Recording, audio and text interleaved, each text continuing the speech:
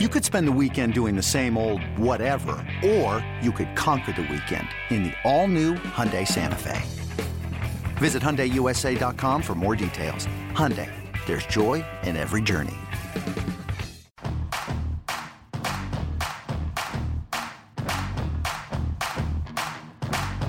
Hello, everyone, and welcome to the Open Concessions podcast presented by Toyota, featuring a weekly in-depth conversation with a Chicago Cubs-related personality. We are your hosts, Len Casper, Jim DeShays.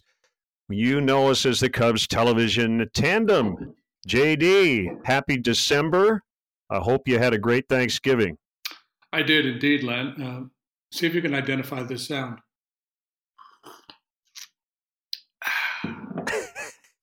It sounds like you're drinking coffee or some other beverage. Taking a sip of hot coffee. We just went for a nice cold weather walk. It's amazing how quickly things have turned around and turned into winter. But yeah, we're great. Thanksgiving was quiet, as you might expect, but great. It was fun. How about you guys? Yeah, pretty quiet. We did a little Zoom call with family. It was tough not being kind of having the normal Thanksgiving, but you make do in a year like this. So I guess all in all, staying safe and healthy is the biggest thing. We, knock on wood, were able to do that. Our guest on this podcast is our good friend, Cubs manager David Ross, and really looking forward to getting Rossi's take a couple of months after a pretty unique first season as a big league manager, to say the very least. Yeah, he got thrown into the fire, did he not, with all the complications due to the virus? But by all accounts, from people we've talked to, he did a great job down in the clubhouse. But it will be very interesting to hear his take. And I think the most compelling question that I have for Rossi, and if I forget to ask this, remind me, why never Dave? It's David, it's Rossi, and I think people really want to know, why never Dave? Yeah. No, you're right. Most Davids do become Dave or Davey at some point. Yeah. But, you're right. It's mainly Rossi. He likes that. But yes, good question. I will remind you if it doesn't come up. You can tell I've done a lot of research. I've prepped hard for this, so I'm ready. All right. Well, enjoy our chat with Cubs manager David Ross.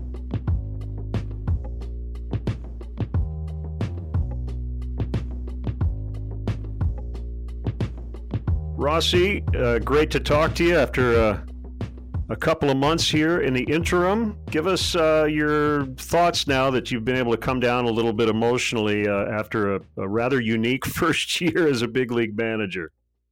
Yeah, still very proud. I think, looking back at all the challenges that kind of encompass 2020, especially on the players' side, I'm just so thankful for the group I have still. I mean, listen, you go into spring training with this goal and you're moving forward down in Arizona and things just hit a halt and you're expected to keep your mind and body in tip-top shape because at some point that you're going to have to, ramp it back up pretty fast. And to be able to do that with the country shutting down, really the world shutting down and finding guys to play with and facilities to try to work out with other players and pitchers keeping their arms in shape and being able to come into, what's a second spring training and all the kind of protocols and hoops you have to jump through and be able to overcome a new manager and his shortcomings that they did. Yeah, I don't know, man. I'm just so thankful for how they attacked the season. And, it didn't turn out the way I thought. I look back on just some historic down years from guys that got really good resumes. And only thing I think about is how much fun I had a lot of fun, especially early on when we were kind of rolling. And then just how much fun when you look back, if we would have hit it all, just up to like some of these guys, halfway to what their resumes say, it would have been such a fun season. And I feel like we'd have done a lot and impressed a lot of people. So, I'm not trying to make excuses. It was unique and 2020 is unique, but the feeling still just very proud of those guys and my coaching staff, to be honest with you. Yeah. So you talk about the struggles of some of your hitters. Um, do you attribute that to small sample size in a 60-game season, the oddity because of COVID, which might be a difficult argument to make because other players around the league had good years, Yeah. or just that's freaking baseball. Weird things happen and guys have off years. Yeah. JD, if I could put my finger on it, we were trying to figure it out all season, and I still don't have a real. I think it's a combination of a lot of things, just what we're like in our routine. But like you said, I don't want to sound like any excuses throwing out there. I really just believe that it's unique, and 60 games is such a short amount of time, and the pressure that you felt, or these guys I think felt trying to produce, and then the window of time starts to shorten, and they just put so much pressure on themselves. I think you sometimes go into teams when I was a player, and you hope everybody on the team cares as much as you do, or is willing to put in the work. But the one thing I know about our group is it's almost like they care too much. They were fighting so hard for one another, for our organization, for me, I felt like, which is so rewarding, that I don't know. I don't want to make excuses and blame anything. There's a lot of different circumstances, and I'm trying to, and my first year managing, so I don't have a lot of things to bounce off of from that seat. So I think it's a combination of a lot of things, and a lot of those fall into the categories that you listed. It's funny, not ha-ha funny, I guess, but the adage is always pitching and defense wins championships, right? Right. You pitched and you played great defense. You won a team gold glove in 2020, and it really underscores that it's kind of about balance, and you do have to score runs too. And when you look at the best teams in baseball, they're able to kind of do all those things, but you have to feel very proud of cleaning up a lot of the things that did not go well the year before, and particularly on the defensive side. I thought this team was really good. Yeah, and the base running side as well. Yeah. And I think we had some areas we wanted to improve on, and we did that. So that feels good from a manager standpoint, and very appreciative of my coaches and how they attacked that. I think that stood out to me. But yeah, I look at that, and you say that we did win the Central, and we still didn't hit.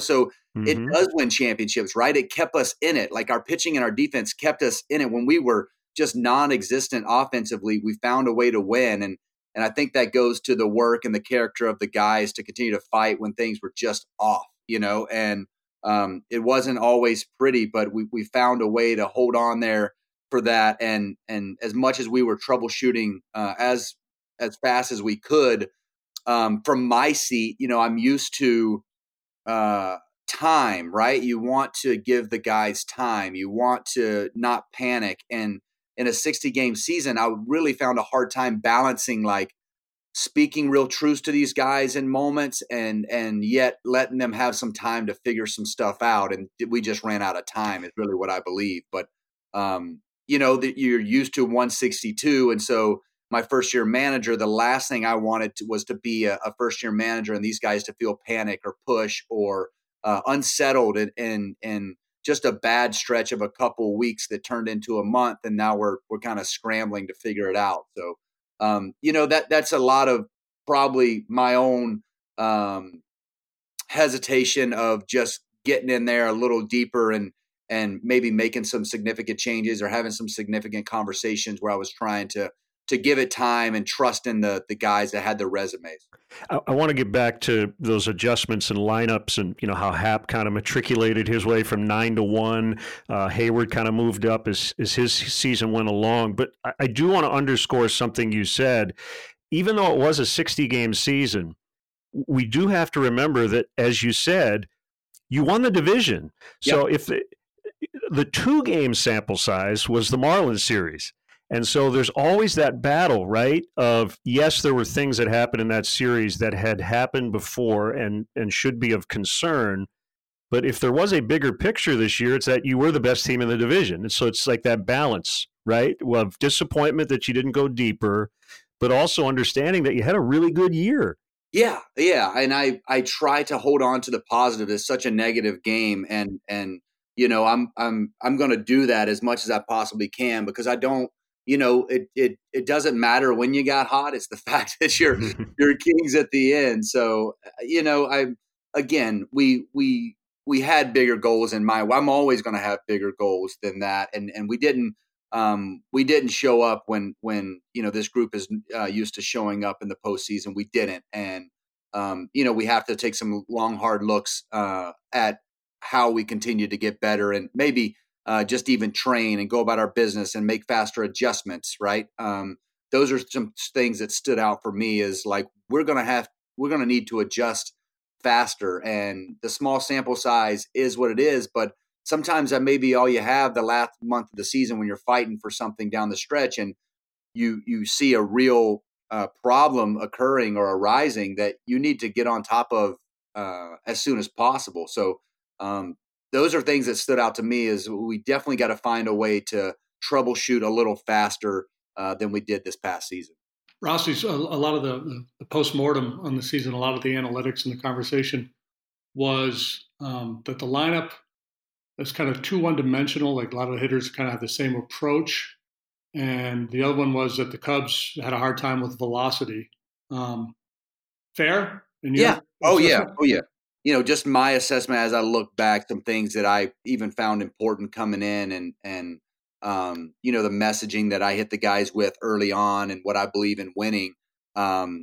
We've got to command the strike zone better for me. I think as a whole, when you watch, the playoffs and seeing the teams that, if you don't throw it inside that box, they're not going to bite at it. And as hard as it is to hit these days, owning that strike zone is important. And then, I may have over pushed the grind at bats, right? We've got some really hitter friendly counts that we didn't do anything in as a group. So I'm trying to take ownership of that, and maybe, I don't know that's not what I believe. I believe in having the right plan. And so I don't ever want that to get, messaging can be funny. Everybody takes things a little bit differently. So I'm looking at how to attack that going into next year. But I think it's one of those things that you're able to have a clearer picture when you look back. And then as far as the velocity goes, I think we might need to have some training methods that can help us and being ready for that type of velocity. And we're in the process of working as an organization of maybe implementing some new training tools that could really help us out and helping us be better on that end. Two guys in particular I'd mentioned earlier, Happ and Hayward, were kind of middle to bottom of the order hitters, and by the end of the year, they were middle to top. In Hayward's case, I thought he didn't give up one at bat all year. I mean, I don't know how you felt. He was the Cubs' best, most consistent hitter, and did all those things that you just described about being in favorable counts, and then actually did stuff with that.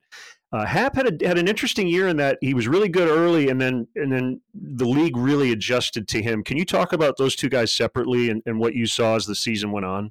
Yeah, I thought I'm definitely on board with Jason Hayward was our best at bat throughout the season. I really felt like there was a conscious effort to focus on what he did well, where he saw the ball and liked the ball, and he wasn't going to he was very adamant about, or I should say, angry when he would chase up out of the zone or get outside of what he knew he did well. And you could see it in his body language, in his actions. There were a few times where he had, either a 3-2 count or 2 strikes on him, and he chased up out of the zone. And he was, really pissed off. And that's what I want to see, is guys that know what they do well and sticking to that plan and having that plan. I thought he did that the best of our group. I moved him up a little bit there at the end, just out of, trying to shake some things up. And he likes his spot in the lineup and keeping him comfy. So But I loved what he did for us this year. Very consistent, and he's such a leader on our team in so many ways. But that was definitely one that stood out to me as well. And then Happer, I thought jumped on. I thought going into it, Ian was going to be the wild card of our group. We're really going to be able to do something special if he had a great year. And he did. He did just that. Moving him, starting him off down in the lineup where we could kind of turn it over and have a really quality at bat in front of KB when he was leading off. And he took his walks, drove the baseball, and then moving him up a little bit there when he was having some success to that 6-7 hole, I believe. Where he started to drive in some runs. I really thought he took off. And then we were just hurting when KB was down of who to have a leadoff guy. And then there's always that extra little bit of pressure. Like I want to continue to have a great season. The mind plays tricks on you. I saw him get back to a little bit of his old habits of chasing up out of the zone at times, but he reined that back in towards the back end of the season and in the postseason for sure for us. Ian's a quality player, quality human being, good teammate. He's a guy that we're going to rely on for a long time. His power and his strike zone recognition is really something that continues to develop, and he's very thought out in his approach and how he attacks the game and understands what he does well. And so it was nice to see Ian take a step forward for him and his career. One other guy before JD jumps back in, I want to ask you about is Contreras had an interesting year, Rossi, in that I felt like his best stretch was when he didn't walk. And when guys are hitting and they're not walking, you always get a little nervous. And, he's got a good approach and we'll take his walks. But is that one of those things, too, that you got to check yourself a little bit? And when a guy's hitting, he's hitting, and that's good. And you don't, like you said, it's messaging as a hitting coach, whatever. You don't want to get in a guy and say, hey, man, you're swinging a lot early. But he was crushing the ball early on, even though he was striking out and he wasn't walking. And so there's that fine line, right? Yeah, for sure. He I don't, the only stat that shows up in my column is the W, so I leave him alone with that. But no, I think Wilson was going to, I moved him around the lineup probably the most, and you saw there to the end, he was in that 2-3 hole where just could really, he brings a threat. I thought he started to take his walks a lot better towards the back end. Yeah. He understood how they were pitching him. I think, we talked a little bit with him after the season, and he's a guy, he's so competitive that he understands catching and hitting and how the other team's going to attack him. So I felt like there was a stretch there when he struggled the most that he was trying to hit what they were going to throw him rather than staying in his approach and his plan. And once he got back to that on the back end, he turned back into the hitter we know he can be. So, he's one that I like to see his at bats because it's almost like he's in the ring with the other guy and he's fighting that pitcher that day. Everything he does is competition and he's battling. It's him against the world. And I like that. I like the swag he brings, the intensity he brings. I know sometimes it gets a little bit misinterpreted, I think, and he knows that. We all know that, but he's a guy that has such passion that we needed that. And I thought he put us on his back there late, like that. The home run against the White Sox with a bat flip is as much as that's not my style. Like I can't love it anymore, like we needed, we weren't hitting it all coming out of Pittsburgh and things were going in the wrong direction for us. And I thought he was one of those guys that put us on his back. That's funny. You talked about the bat flip. I was going to ask you, as you talked about Contreras, is it safe to say that he would be your most high maintenance guy? A lot of conversations. I think the main thing for me with him, JD, is that when he gets too emotional, when it gets to be just super emotional, he's not as good of a player. And I've talked to him about that the most. As far as he works his tail off, and yeah, we have conversations, but definitely not my highest maintenance player. He's a guy that I think he respects me because I've done the job and I do value his opinion because I can ask him real pointed questions in the middle of the battling. And He'll give me some really good feedback. No, man, he is. If you understand where the emotions are coming from, it's a little bit easier to deal with. And I think in this job, I learned early on about setting boundaries with almost every player. And we set some boundaries early on. I told him what I expected when he was out on the field and what I needed out of him. And if we had a problem with that, he could come and have conversations with me. And, I think he went through some times there where he was trying to navigate all those things and trying to harness that emotion and continue to grow as a Major League Baseball player. And I thought he did a good job for us. I thought he did a really good job. I thought he was one of our leaders, and he worked his tail off with Craig Driver, and we saw his name pop up in a lot of the great accolades that we got defensively. And man, I'm super proud of him. And he's emotional, but I'd rather that, right, than the other way. Yeah, than just a kind of a dead, lifeless kind of guy. Yeah, you love the energy. Toyotathon is on, and there are great deals on your favorite Toyota models, such as the RAV4, the Highlander, Camry, Corolla, Tundra, Tacoma, and more. That's right, Toyotathon is on. Did I mention every new Toyota comes with Toyota Care? Their 2-year or 25,000-mile maintenance plan. Visit Toyota.com for more details and get into your local Chicagoland Toyota dealer today.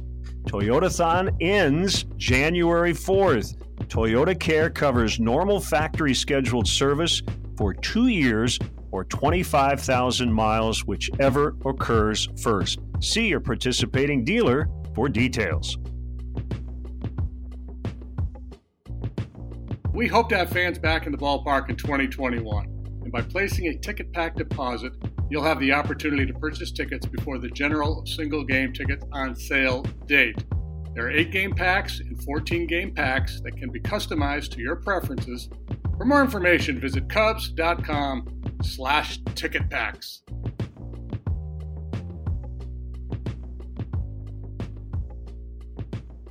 This team did something that probably no professional team has done in 2020, and that is you went through an entire non-bubble season without a positive COVID test on the roster, which is just amazing. And we talked a lot this year about Tommy Hotovy's story, and as awful as it was that he had to go through that, how big an imprint did that story have on the guys, and did it matter? Oh yeah, it definitely mattered. I think where it mattered the most is I saw it in the Zooms during the downtime. I saw him. We talked probably daily, if not every other day, and I saw it. So it just made it real for me when I got ready to address the group. But I want to take a step back on that, and we've gotten so much credit for that. But I have to give all that to one, our trainers, our doctors, and then the leadership. Jed and Theo, you guys have no idea how on top of this thing they were from the get-go, and holding guys out from coming in that you thought, oh, no big deal. Hayward's in Chicago, Kipnis is in Chicago, Happer's in Chicago. Just let them come to the field and let them work out. It's not that big a deal. And it was a big deal. And early on, and they set protocols and standards early on. As soon as we left spring training, they were some of the first guys to cancel stuff, send everybody home. We're not hanging around here. Just encompassing that whole process, as I think back on it, that they were so up to date on the information. They were so ahead of like what was in the news even at times for me, or even the things I was checked in on. So I think it started there, and them setting the protocols and standards of making sure we're going to be the safest group in this downtime, and then working our way. How are we going to integrate everybody back in? Was very thought out, planned, great leadership on their part that just kind of fell into place. And then, I think the touch that maybe I had that affected the guys was I just tried to talk about the unselfishness of when you have to make the tough decision whether to go out and grab a beer, or it's hard to be stuck inside all the time and just go home. Some guys didn't have any family there, but some guys did have family there. And Craig Kimbrell has a daughter that's had numerous heart surgeries before she's turned 3 or 4 years old. And we've got guys that are living with parents that have asthma problems or lung problems. And like I started listing off some of the guys and their family members that had some issues, and guys are on the, cusp of, thinking about maybe checking out on the season, or, there's a lot of uncertainty going into that. And so we had to navigate those waters carefully, and we did. And it's about those guys being accountable to one another is really what I put on them. And they held up their end of the bargain, and you see how well we did, and kind of, being able to be the only team that did that. I'm super, super proud of that. And it's all about them. I'll give you a quick Theo story, and just how on top of things he is and was. Going through the first 3 weeks of spring training, we were broadcasting every day, and obviously I knew about the pandemic, but I wasn't on it every day. I would just see a headline here or there, right? And so I think it was the Monday of that week, we had a game in Scottsdale against the Giants, and that's when stuff started to really happen, and the media were not allowed in the clubhouses. And so JD and I kind of had an idea that something may be coming. So the day everything shut down was March 12th or 13th, right? And I interviewed Theo right after spring training had been stopped, and he absolutely insisted on 6 feet of social distancing, which was still something that we didn't really know about. So he was way ahead of it that way. And after the interview, I said, I don't know what to do. I'm just, it was 2 weeks. He goes, go home mid-June at the earliest. Yeah. I mean, Rossi, he was so far ahead of it. He knew exactly. And it's exactly what you said. Like, he was telling everyone, get out of here. This thing is serious as a heart attack. And I was really impressed at how far ahead of the news he was. Yeah, he was leading. We had our leadership Zooms. And as you realize you get the seat and how much work those guys do up there and directing, whether it's like international guys, scouts, minor leagues, like travel, getting guys back to their country, their homes, their families, visas. I mean, there was so much going on. I'm listening for the first time, and all these, these Zoom meetings that we're having at home. I'm like, man, how does this guy get any rest? But you're exactly right. He was on top. I remember, I think I said something about, well, can't we just do this or that on some subject? And it was literally, we got off the phone. He sent me like 7 articles on like indoors and eating and just all this different stuff. I mean, it was, and then you read it and you're like, wow, so that's where that leadership that we're definitely going to miss. Jed's in on that too. Jed's, well prepared and has been doing it a long time, but just their leadership really stood out to me, and how much is on their plate on a daily basis was really cool to see, and how they handle that. You're not a doctor, but do you think you had COVID?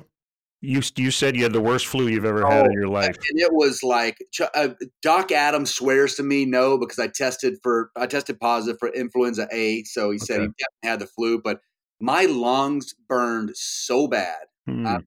Like something like razor blades in my chest. And the couple people I've talked to that have had it say it's really, really hard on your lungs. So I'm sticking with Doc and saying no, but there's that like part of my brain, like, you had something different. Cause that was, the fever and the cough. Cause I never threw up. I never had any, stomach issues. It was just my lungs and a really bad fever. What was the line, JD? Lou Gehrig, you are not. I just remember you and I were just like, can you believe this? Rossi is not managing the first game of his career. Yeah. I told him karma, but you know what? Because he got it right out. He got the flu right after that. He a couple of days. Nobody talks about that. He said that on TV. Well, I had the flu in March too, and we're finding out that COVID was around earlier in different parts of the country than we realized. One of our camera guys, Wynn, said he had COVID. He was working in Japan last October and had tested positive. So, oh wow, yeah, it's crazy. So, I guess to the last one on COVID, what was the big thing that you couldn't do that really is essential in the big picture for you as a manager moving forward, understanding that some of those things still may be in place to start next season? I think just and we were a pretty loose group, but like the mask on, talking to your players is never like a great, vibe. There were a couple of times I got a little, excited, I guess, or emotional, and kind of ripped my mask down and just said, screw it, in a big outdoor venue. But, I think the main thing really is on the player side. Like they work so hard. You need release. You need to go on after a Sunday day game. You need to go to a bar and have some beers and watch football, or just be able to go to a nice dinner. It's a great thing about Chicago is the day games and going to dinner and different things like that. I thought that was, it felt like work all the time. Like, I know it was a 60-game season, but to a man, everybody you talk to, it felt like a 200-game season. If you ask each guy what that felt like. But as a manager, I think you're waiting for something to go wrong every second. I can't tell you how many times early on Theo called me at 7 a.m. when the test would come in during summer camp, and okay, we've got a inconclusive on this guy and that guy, or you're an inconclusive and you got to stay home until we go down to Northwestern, get tested. This guy, just something new every day. Well, KB, there was one day that we sent him home. He had a stomach ache, but that's one of the symptoms, right?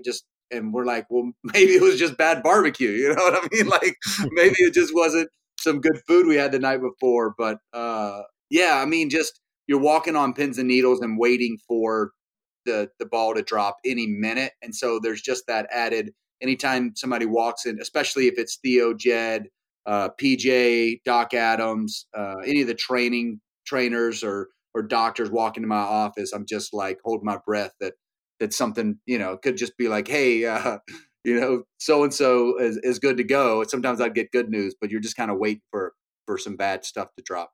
So looking forward, what is your best guess? How many games we're going to play in 2021?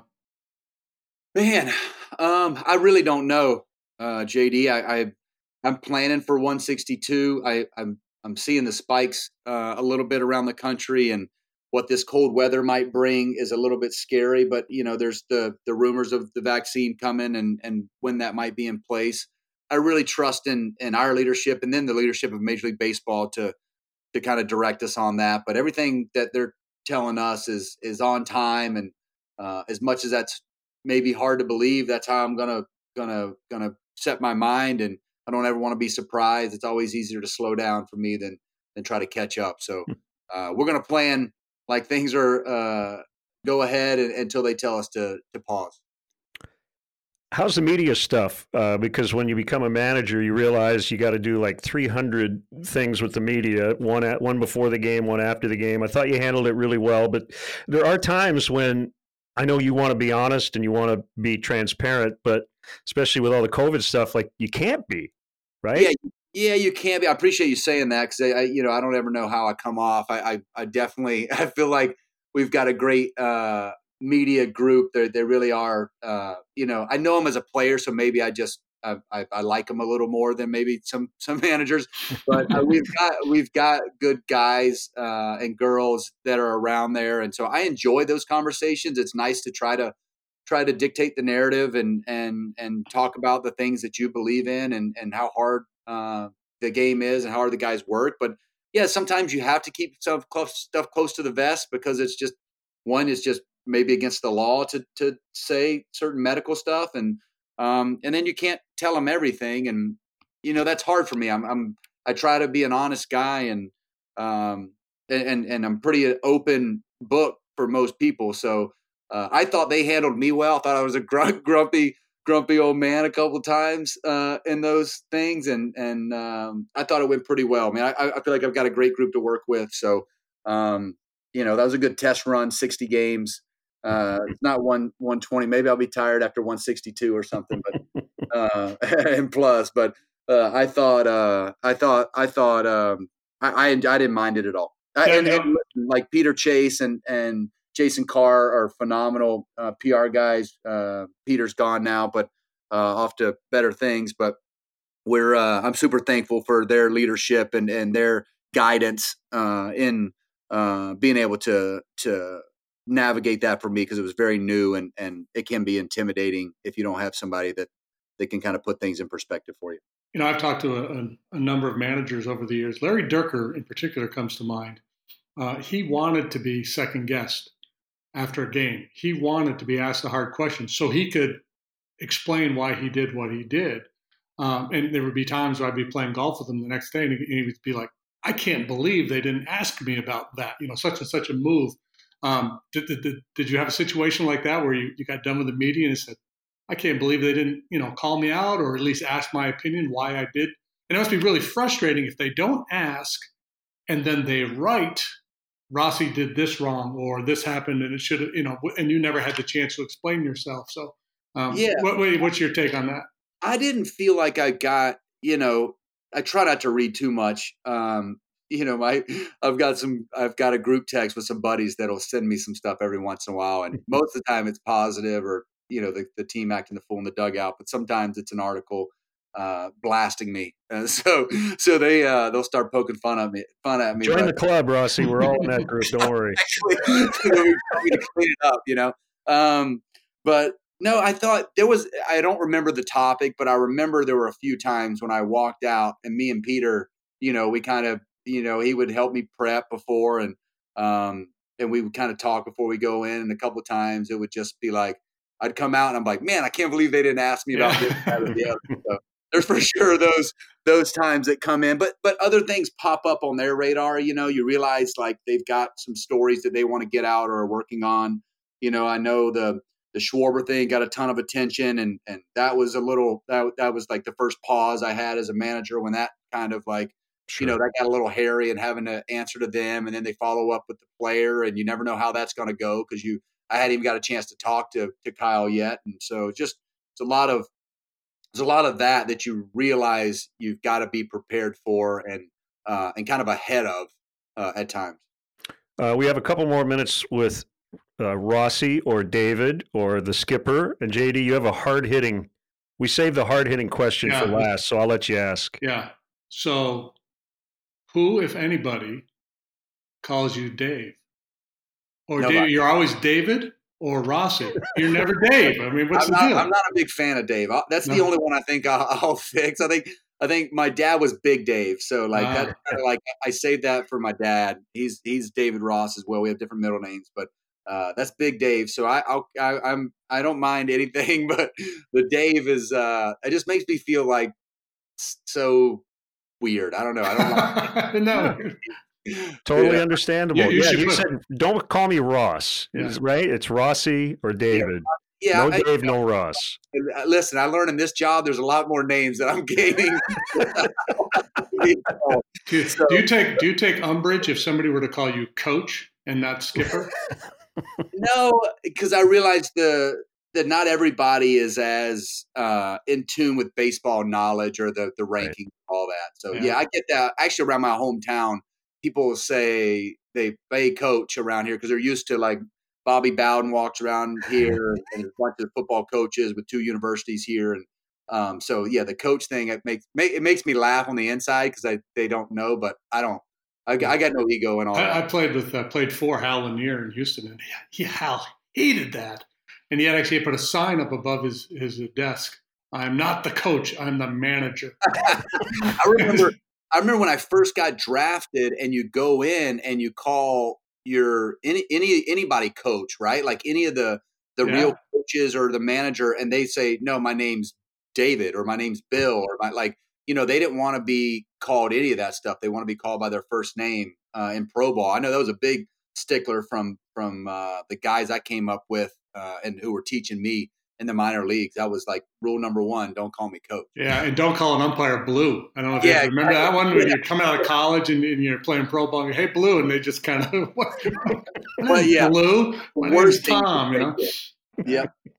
All right, last one, and you mentioned your relationship with Jed, and he's going to be a terrific president of baseball operations. But last question, again, I'm not giving you a lot of time here, so it's not fair, but your relationship with Theo and how much he's meant to you. Oh man, listen, like this guy changed my entire path of my career, and talking about some guys that have had influence on just my overall how I got to where I am now. Like Theo Epstein is at the top of that list, outside of maybe some my dad, who helped. Is the reason I'm here.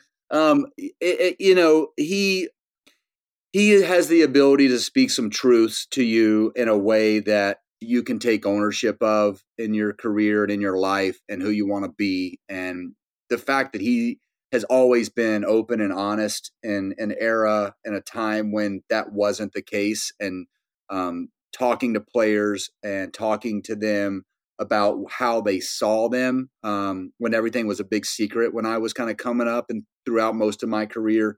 He was the first guy to tell me about a reputation that I had. I've written about it in my book, but just, for those who hadn't heard the story, just, I came in, I got released by Cincinnati, had a couple options. Theo picked me up after I cleared waivers and brought me on to Boston, promised me to call me up before September deadline so I could get free agency. I mean, no other team would do that. So I signed with Boston, and at the end of it, made a good run.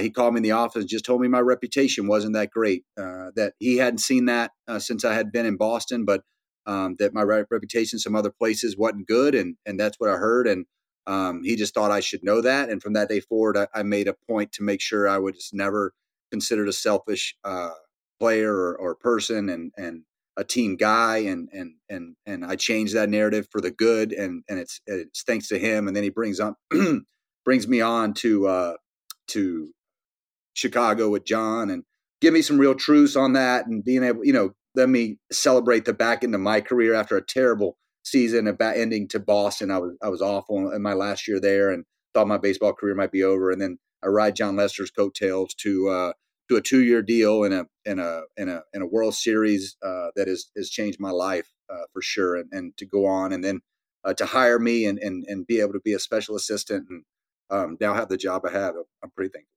Well, he left you in good stead, and as he said, he'll still call you and text you and second guess you, which is awesome. He's going to be blowing me up, that's for sure. All right, Coach. Thanks for that. Happy holidays. We can't wait to see you in person in a couple of months. Thanks for joining us. Great stuff today. Yeah, thanks, Len. I love listening to you guys' stuff. It's really good. Thanks, Rossi.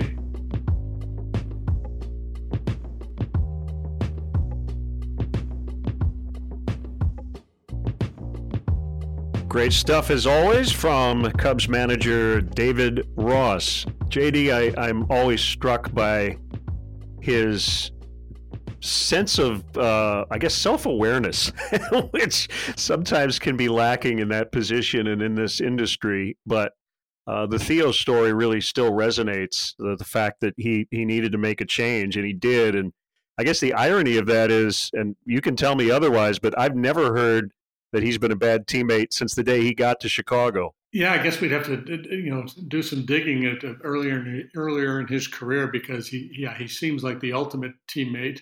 Has such great leadership qualities. It is kind of ironic to, and I've heard that story before, as you have, the fact that he was considered by some to be a bad teammate, maybe a little selfish.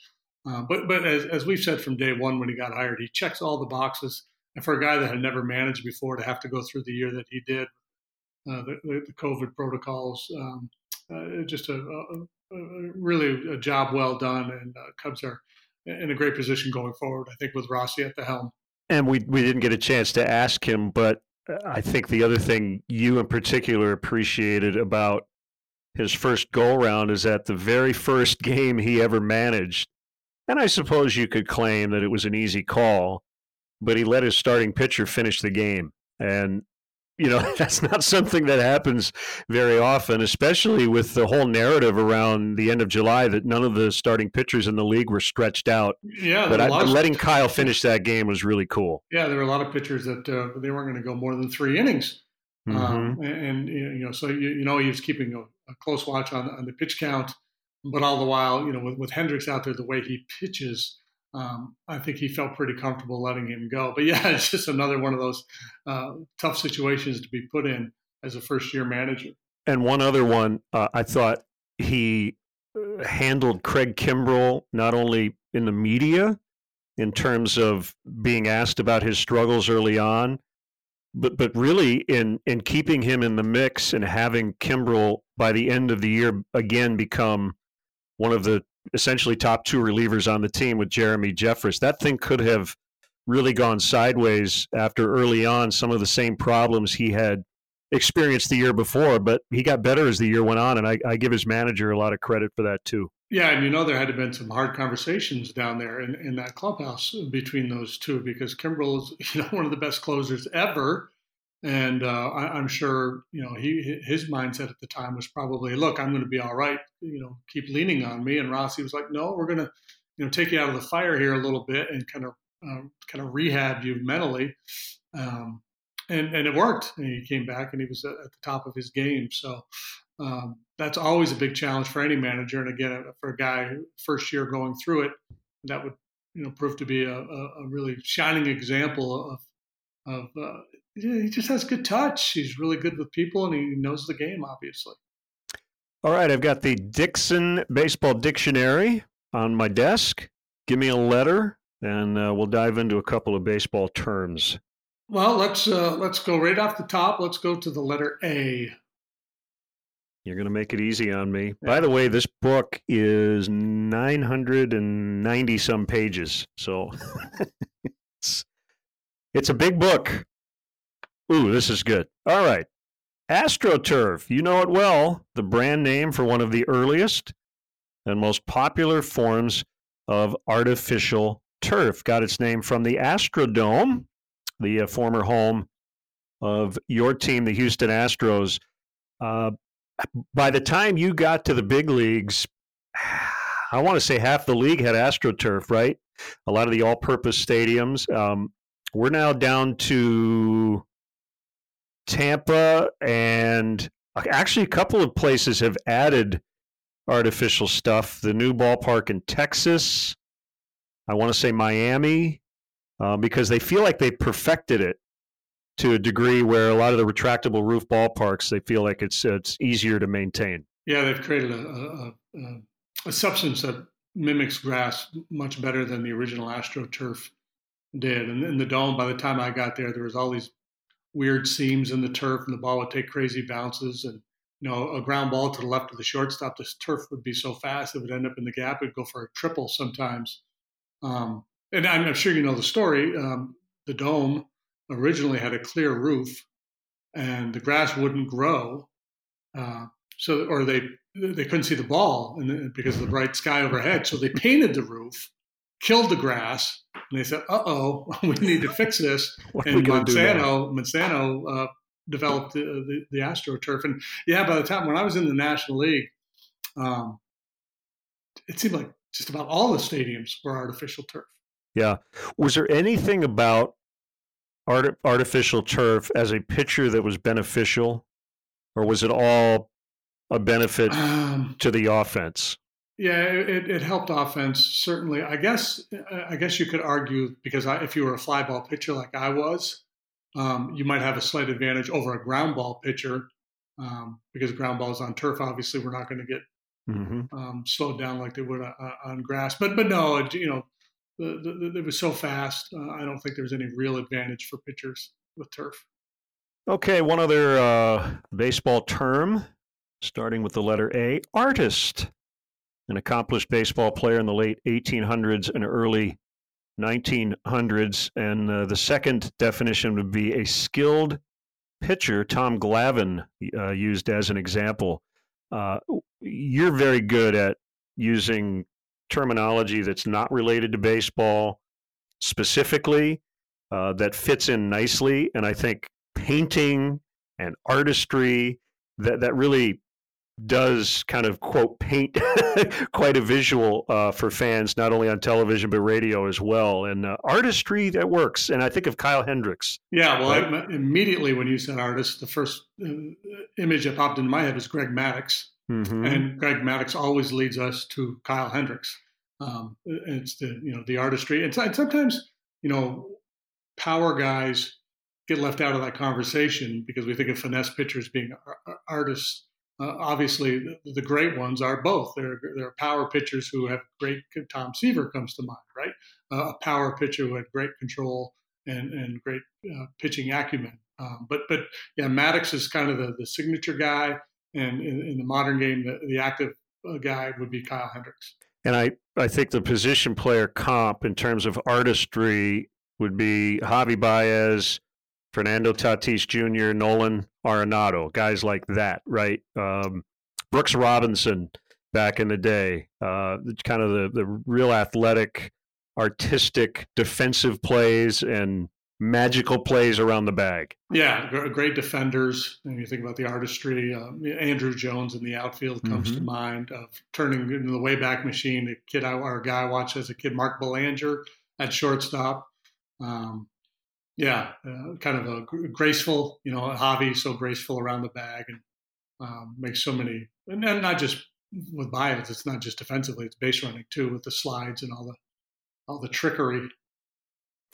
Well, happy 93rd birthday to the greatest broadcaster ever, Vin Scully. We hope you had a great Thanksgiving. Happy holiday season. When does the Christmas tree go up, JD?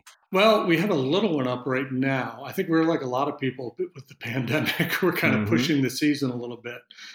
So we don't have a great big one here that we may ultimately go out and buy a new one, but we have a little one up.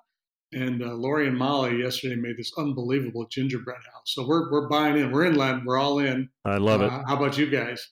Ours will probably go up a couple weeks before Christmas, but we're listening to Christmas music already on XM. So that's getting us in the holiday spirit for sure. Special thanks, Big Jim Obojkowicz, Shane McGuire, Joe Rios, Matt Ramito, Daniel Green, Adam Sobel. For Jim Deshaies, I'm Len Casper. Subscribe, rate, review, and share this podcast with your friends, and we will talk to you soon on Open Concessions, presented by Toyota.